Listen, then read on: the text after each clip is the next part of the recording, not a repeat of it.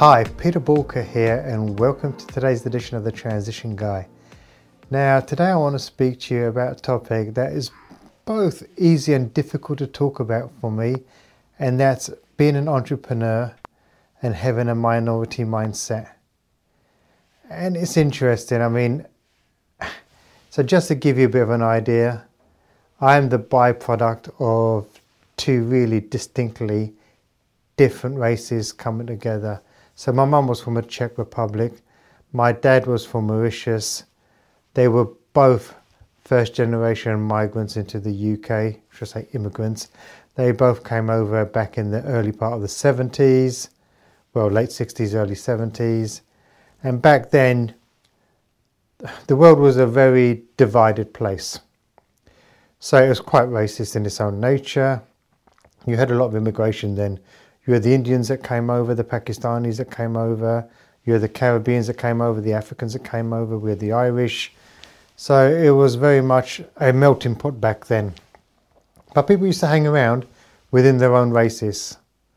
And that was quite normal.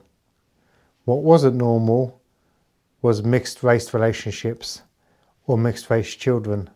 So I remember being at school, and it was at school I first noticed it. It was really tough. Don't get me wrong, kids at the best of time can be quite, aggravating.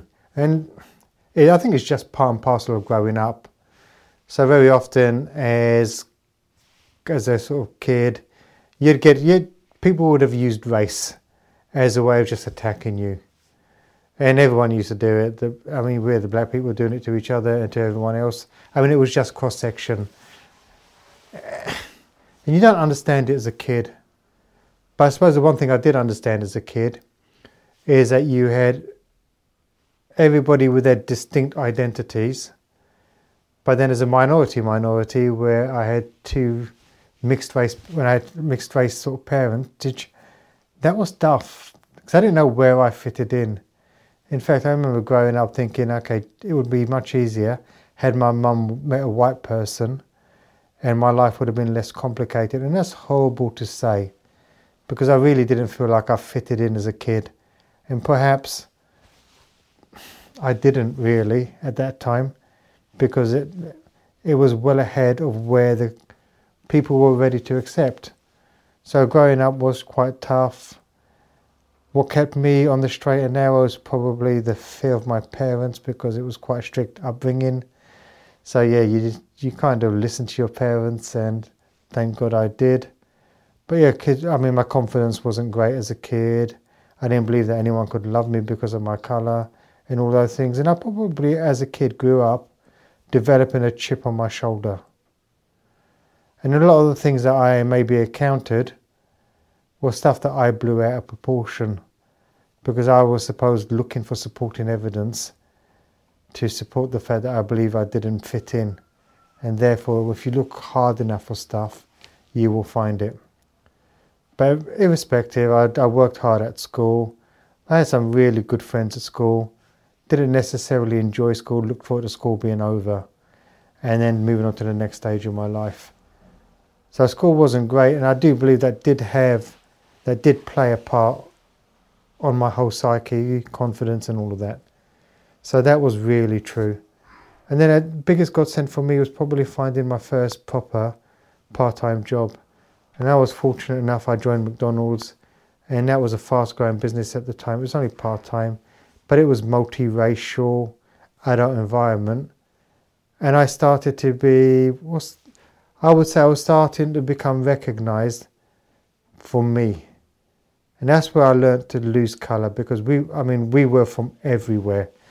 That was literally like the United Colours of Benetton. We had all races, all creeds, and we got on really, really well. When I think back to that period where I was growing up as a teenager, and I had been stopped while driving a car on a number of occasions, I don't think it had as much to do with my colour as it did with my age, and perhaps the police doing their job to make sure that me as a teenager wasn't an irresponsible, cocky little shit, which as a teenager a lot of us absolutely are.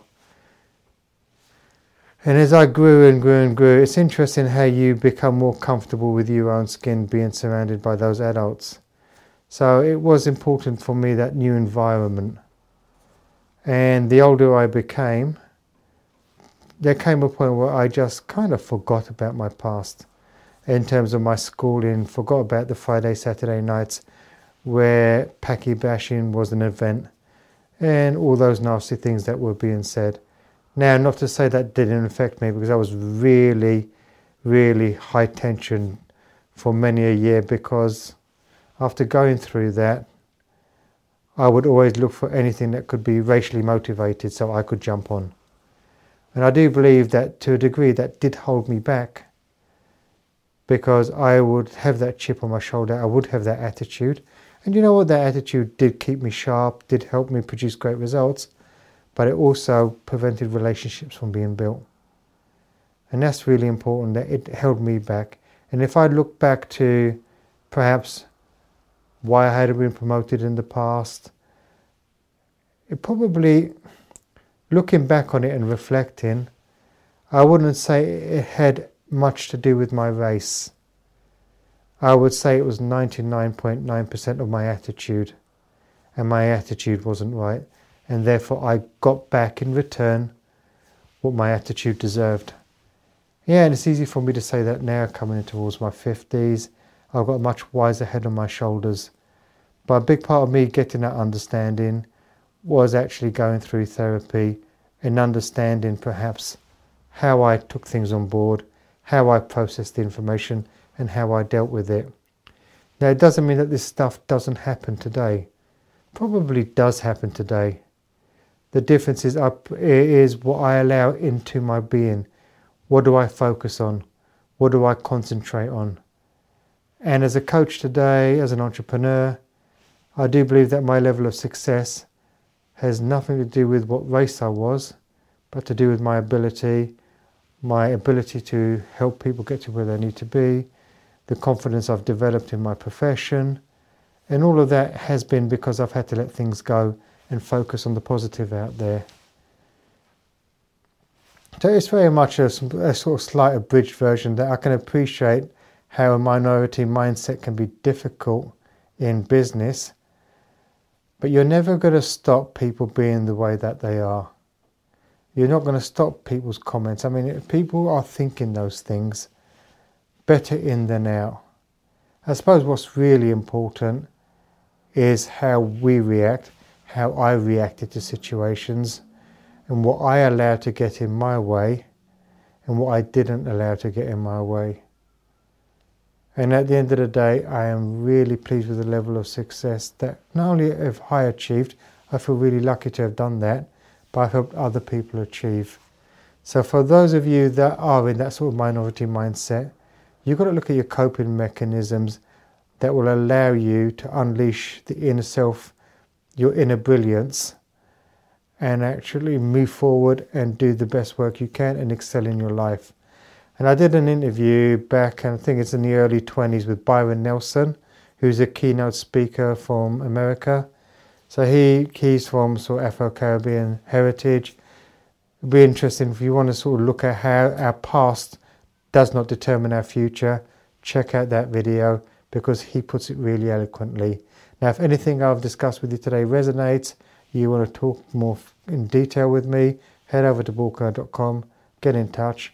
If you love the video today, if you love today's episode, give it a thumbs up, subscribe and share. And remember, failing to learn is learning to fail, and please stay safe.